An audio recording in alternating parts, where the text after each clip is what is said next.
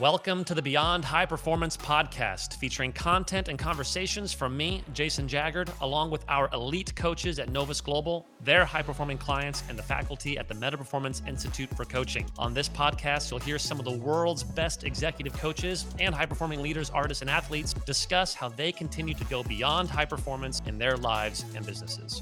Today is a bonus episode from a talk that I gave on the main stage at the Story Conference in Nashville, Tennessee in 2017. In this talk, I explore the 5 questions that shape the trajectory of your life and how they can have a profound impact on your perceived view of what you're capable of. I hope you enjoy the show. How y'all doing? You doing okay? In the words of Winston Churchill, let's get it on. I think I saw that on a meme once. He never said that. If you're curious, he never said that. Maybe he did. That would be awesome, wouldn't it? Like John Lithgow with a fat suit being like, let's get it on. That'd be great. Churchill actually did say, this is not the end. It's not even the beginning of the end, but perhaps is it the end of the beginning. And I love that. And we've been having this conversation around curiosity. I'm an executive coach, and so curiosity is a big part of what we do, and we ask a lot of questions. We ask questions for a living, and I love questions because they're powerful. Neurophysiologically, they're powerful. There's a thing called the arrested effect, which means if I ask a question to you, your brain can't help but ask a question back. It's like Inception, right? Or there's actually a thing called the observance effect, which says that if I ask you a question, the probability of you doing something about it later increases dramatically. So if I ask you if you're going to vote in next year's election, the probability of, not next year's, like next whenever, of what seems like a bajillion years from now, if I ask you if you're going to vote, the probability of you voting goes up 35% just by asking the question. See, questions are powerful, and we've been talking about a lot of powerful questions over the last couple of days. And yesterday, Mackenzie asked the question, what if, which is beautiful. And then Jim Kruger, y'all love Jim Kruger from earlier today. Wasn't he amazing? I loved him. He's a buddy of mine, and he invited us to ask this question, what happens next? And that's what I love about a story, by the way. Stories, good ones, invite you to ask the question, what happens next? Like, think about your favorite film. Like, when I was a kid watching E.T., you remember E.T.? Do you remember E.T.? Do you remember, every now and then, yeah, okay. Every now and then I meet someone who hasn't seen it, and I'm like, oh, cool, so like, Amish? That's great, that's great. Right, but you remember E.T., and E.T. is dying, and Elliot is on the bike, and they're riding, and his finger lights up. You know what's going to happen? They come to the cliff, and all of a sudden you're asking, what happens next? Or anybody like Braveheart? I'm a big Braveheart fan, right? And William Wallace is talking to Princess Isabel, and he says, every man dies, but not every man truly lives, or whatever, right? And even if you shouldn't talk like that, like it's just this beautiful moment when you're like, what happens next? So I'm a huge Aaron Sorkin fan. I love everything that he does. Yeah, thank you. And so A Few Good Men, where Jessup leans into Daniel Caffey in the last scene, and Daniel Caffey's like, you want answers? He says, I think I'm entitled to it. You want answers? I want the truth. And he says, and it's like, what happens next? The story has this ability to invite us to ask powerful questions, and here's the thing. While story invites us to ask powerful questions, your life and your story are shaped by the questions you ask. And what I want to do is I want to spend just a few minutes this evening, wherever we are, I want to spend a few minutes talking about the 5 questions people ask. The 5 questions people ask and how that shapes the trajectory of your life. You ready? Okay, because first of all, I want to be clear. Not all questions are created equal. Can we be honest about that? There are great questions to ask, and there are not so great questions to ask. I'll give you an example of this. So my family, my parents are actually here somewhere. I think they're over there. Everyone say, hi, Mom and Dad. Yeah, all right. I love you guys sometimes. So they're like, you too, you little jerk. All right, so my family, we're notoriously bad gift givers. These are all true stories. One time I bought a book for my parents for Christmas on how to be a better parent. But here's the thing. It's a family thing. It's a family thing because one time my dad bought for me for Christmas an energy-saving shower head. Okay, now you know how energy-saving shower heads work. They cut down on water pressure. That's how they save energy, right? And I'm a guy, how many of you are like, I want a lot of water pressure, right? I want it to like rip the skin off my back. That's what I want. An energy-saving shower head, it's like getting like a massage from an infant. It's like, is the water even on? Like, what's happening right now, right? But it's cool because it saves you money, which is nice, which would be great if I were living someplace else. But I was living in his house. All right, so our family, we're notoriously bad gift givers. And years ago, my grandparents lived in Arizona, and what we would do is we would open up Christmas presents early and then videotape it, and then send the videotape, the VHS, remember a Blockbuster video, the black thing that had the tape with information stored on it, remember that? Right.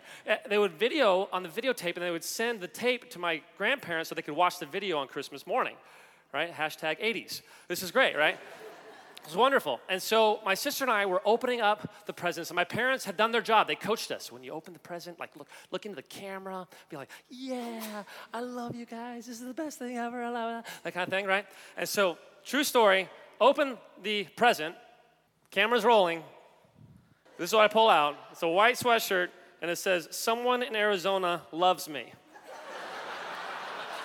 And I look into the camera after having been well coached, and I say, "They expect me to wear this in public?" And the true story is, my dad, like the camera was like the VCR on the camera looked like you're filming on the red, and like he puts the camera down, and I got like a scolding, and I like cried because I was embarrassed and all this kind of stuff. We rewrapped the present, and if you watch the tape, if you watch the tape, it's like I'm opening up the present, and it's like, and then it's me with like bloodshot eyes going like, "Thanks, Grandma and Grandpa." All right? Yeah, screw you. And that's what I realized. There is such a thing as the wrong question. Do you expect me to wear this in public? When is the baby due? These are wrong. These are the wrong questions. That's where I want to start. So the first question is very tempting, and people live their lives this way, and most people don't realize what questions they ask. And what gives me an executive coach in our firm, there's a couple people here from our firm, which I'm totally thrilled that they're here. What we do for a living is we hold space and allow people to explore what questions they're asking that they may not even realize. Here's the first question. We're going to go in order of power. The first question here, how do I make the pain stop now? This is a question most people are asking most of the time, and they have no idea about it. All right, whatever I can do, I can make the pain stop. In fact, some of you know people like this. Some of you know artists and storytellers who are like this, where they don't create anything because all they're trying to do is get the pain to stop. Right? And here's a problem with this. So you may find this hard to believe. And maybe some of you don't because you can sense my chronic anxiety. I don't talk about this a whole lot. I have a massive fear of public speaking. Okay, great, thanks. Thanks for the yeah, I like you too. Great. Hey, let's get you up here and show your daddy wounds to see how. Yeah, I have a massive fear, and I'm not kidding. Like, I have a massive fear. Most of the time before I speak, it's getting better as I get older, but most of the time before I speak, I have this moment where I'm like, if I never do this ever again, I'll be totally fine. I hate doing this. Why do I keep saying yes to these things? Like, these are the things, it is torturous. And when I was younger, it was even worse. And so I would only limit myself to speaking to small crowds. So over 10 years ago, I got a call from a former intern who said, hey, I would love you to come and speak to my class in college. I was like, great, I can do that. Class, right? Class is good. Class is great. I love classes. And so I got on a plane, flew to the East Coast, and they picked me up, and then they took me to this stadium, and they're kind of walking me around this stadium. And I was like, oh, this is cool. They're showing off the new stadium. It's kind of cool treatment, whatever. And then my former intern goes, hey, there's been a change of plans. And I said, oh, what's that? Like, are there classrooms in the stadium? you know? And he said, no, I actually asked permission if you could speak to the whole school. 10,000 people. 10,000 people. And he goes, oh, don't worry about it. You know, like, he saw that I was anxious. He's like, don't worry about it. I know it's a big deal. We're going to televise it. And I did not sleep that night. The next day, I got up, and I threw up so many times. I was backstage throwing up, and this poor intern guys with all the big wigs of the university were all in the back room together, and I'm like up chucking, you know, and they're like, is he going to be okay? And they're like, I don't know, you know. And I've never showed this before, but I thought it'd be fun because it illustrates a point. You can't find this anywhere, not that you would care to look, but I had the first few seconds of me speaking on video. It's like the crappiest video ever. It's old, it's like over 10 years old, and so I'd love to show just a short clip of this. I want to thank you, Steve, for putting a trash can in the back, because I used it to throw up, but now I'm here with you, so it's really nice to be here.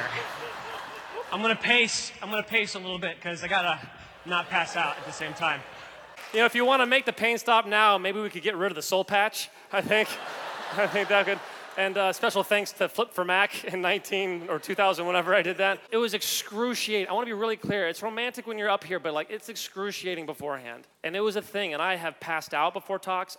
Years ago, I have passed out before talks. I have thrown up before talks. Years ago, I canceled one talk one time. Like I just couldn't do it because the anxiety and the fear and the pain was just too great. And I will never forget. My friends would be like, "Hey, Jason, why don't you just stop doing this? All right? Why don't you just stop doing this?" And I remember telling them the only thing that would hurt more than stopping this. Wait, did I say that right? No. The only thing that would hurt more than not stopping this would be stopping it. Right? I have to do this because and it's not even that people have to listen to me. I don't care. And maybe you're like this too as an artist. Like there are things inside of you that you want to say. There are things inside of you that you have to get out. And the more you live your life according to how do I make the pain stop, the more it will shrink your life and the more the world will be robbed by your art. So that's the first question, how to make the pain stop. Second question is a little bit better. Second question is, how do I feel good now? Once you get people to move past the how do I make the pain stop and you get inviting them into asking the question, how do I feel good now? It's progress, it's growth. So now we're just talking about pain alleviation. It's about moving into feeling good. There's massive problems with this. And the best way I can illustrate this is I love Instagram.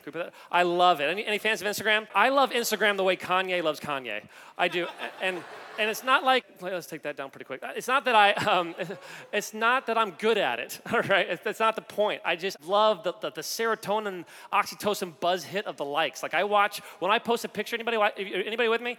It's not healthy. It's not okay. When I post a picture, I like watch the like stream like the Wolf of Wall Street watches ticker tape for the stock market, right? And when I was, like a couple of years ago, I would like say, ooh, 3 digits, 100 likes kind of thing, and it would like shape the quality of my day.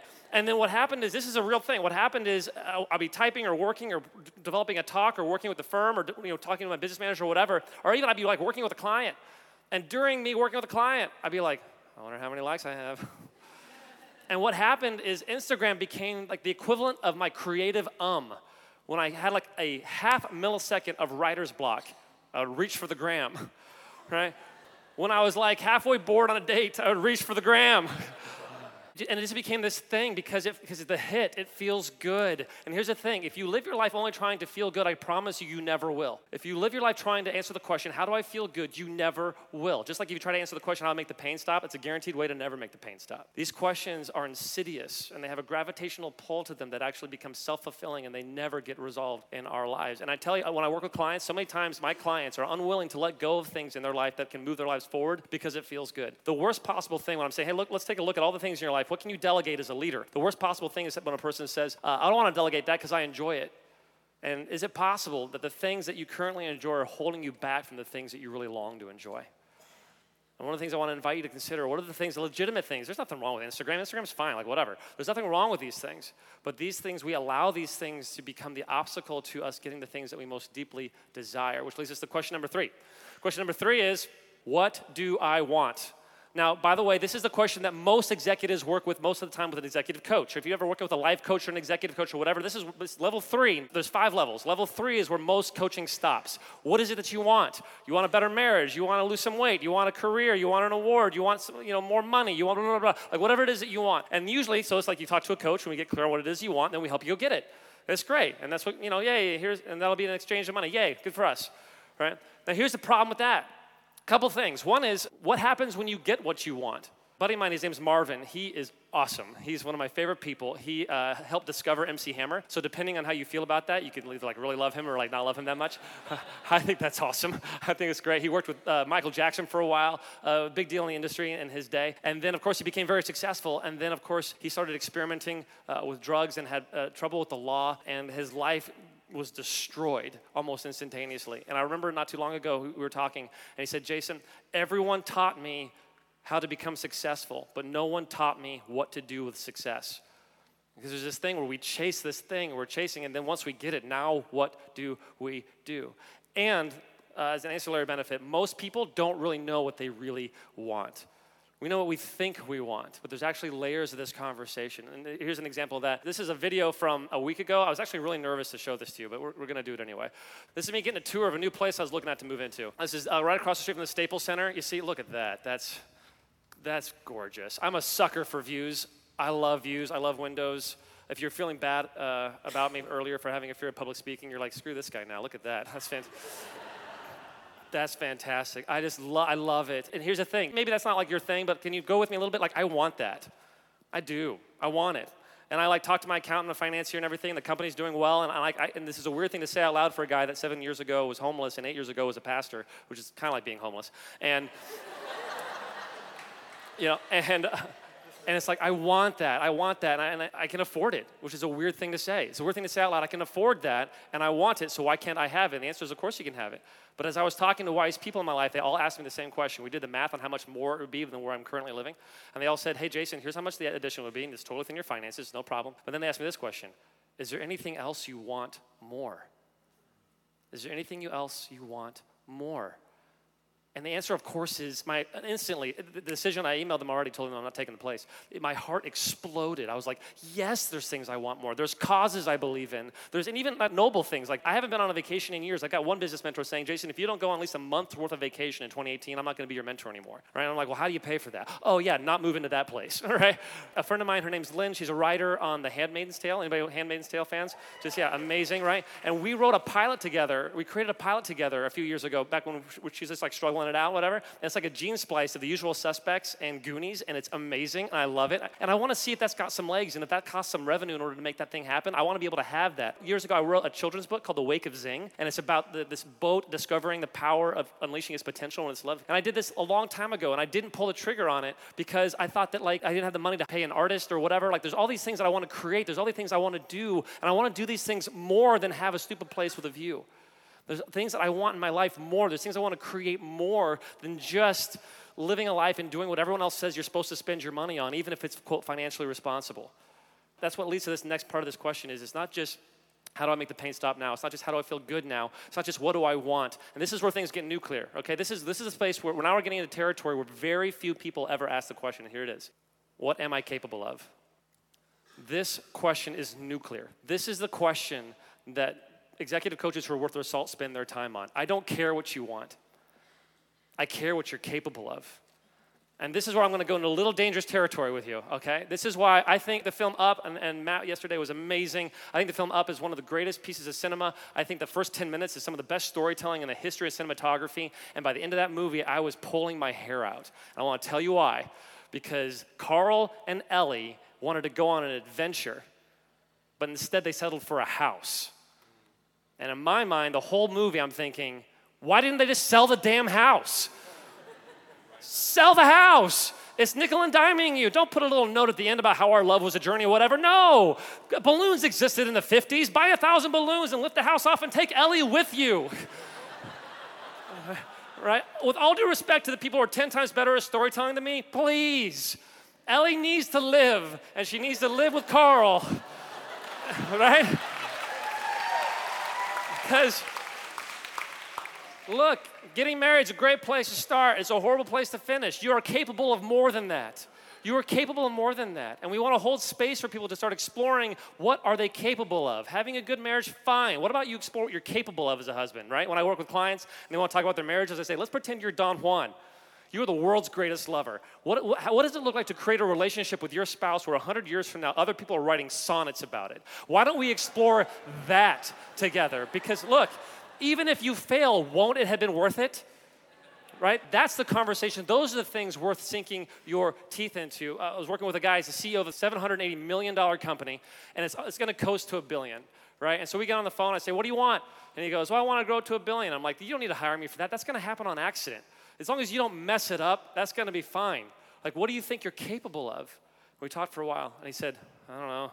And he mumbled a number. I said, I'm sorry, I can't hear you, because I'm adorable. I said, I can't hear you. He said, 5 billion? I said, is that a question or a statement? Like, what are we doing here? It's in jeopardy, right? And he goes, if I tell my team that, they're going to freak out. I'm like, then that's the number. And it's like, do you know how to do that? He's like, I have no clue how to do that. And it's not about the number. It's about figuring out a way to explore what it is you're capable of. And he likes cars. And I said, what kind of cars do you like? He said, I like McLarens. I don't know hardly anything about cars. I know a little bit about McLarens because I was Googling it while we were talking on the phone. And I said to this guy, I said, you remind me of McLaren. You're going like 120 miles an hour right now. And that's pretty fast. And we've seen a lot of people on stage going 120 miles per hour, and we have people in the audience who are going 120 miles per hour. 120 miles per hour is faster than most people ever go in their lives. And so we say, hooray, you're so brave, 120 miles per hour. The problem is you're a McLaren, and McLarens can go 217 miles per hour. And so what I want to know, and look, go 120, fine, I'm not going to judge you. Do whatever you want.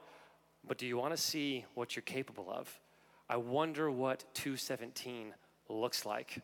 And I think 217 would look very good on you. And if you're up for that, if your company, if you are up for that, exploring what does 217 look like, then I'm in. And if you don't want that, there are 1,000 other executive coaches who would love to take your time. But I want to hold space for people who are exploring what it is they're capable of. And there's one last question. And this is a question very, very, very, very few people in the world ask. It's a shift from what am I capable of to what are we capable of. There are some exploits of creativity that can only be created in extraordinary community.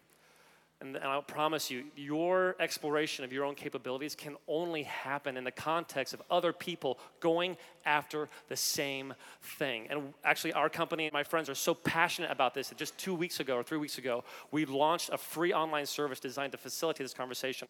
You will never create the life you're meant to live on your own. And you're only going to be able to, that's why Story exists, by the way. Story exists to bring extraordinary storytellers together as an incubator to send us back out into the world to create extraordinary stories together. One last story, I was working with a team, it's an amazing company to do for-profit education, 1-to-1 teaching ratio, 1-to-1. Which is amazing for education. It's the holy grail of education.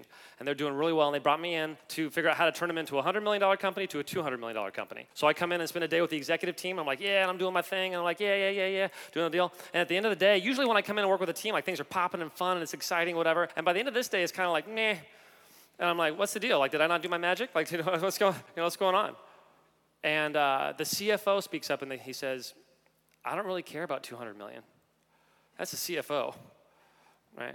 And I was like, well, what do you care about? He's like, I didn't get into this gig for money. I got into this gig to help kids. I said, well, how many kids would you like to help?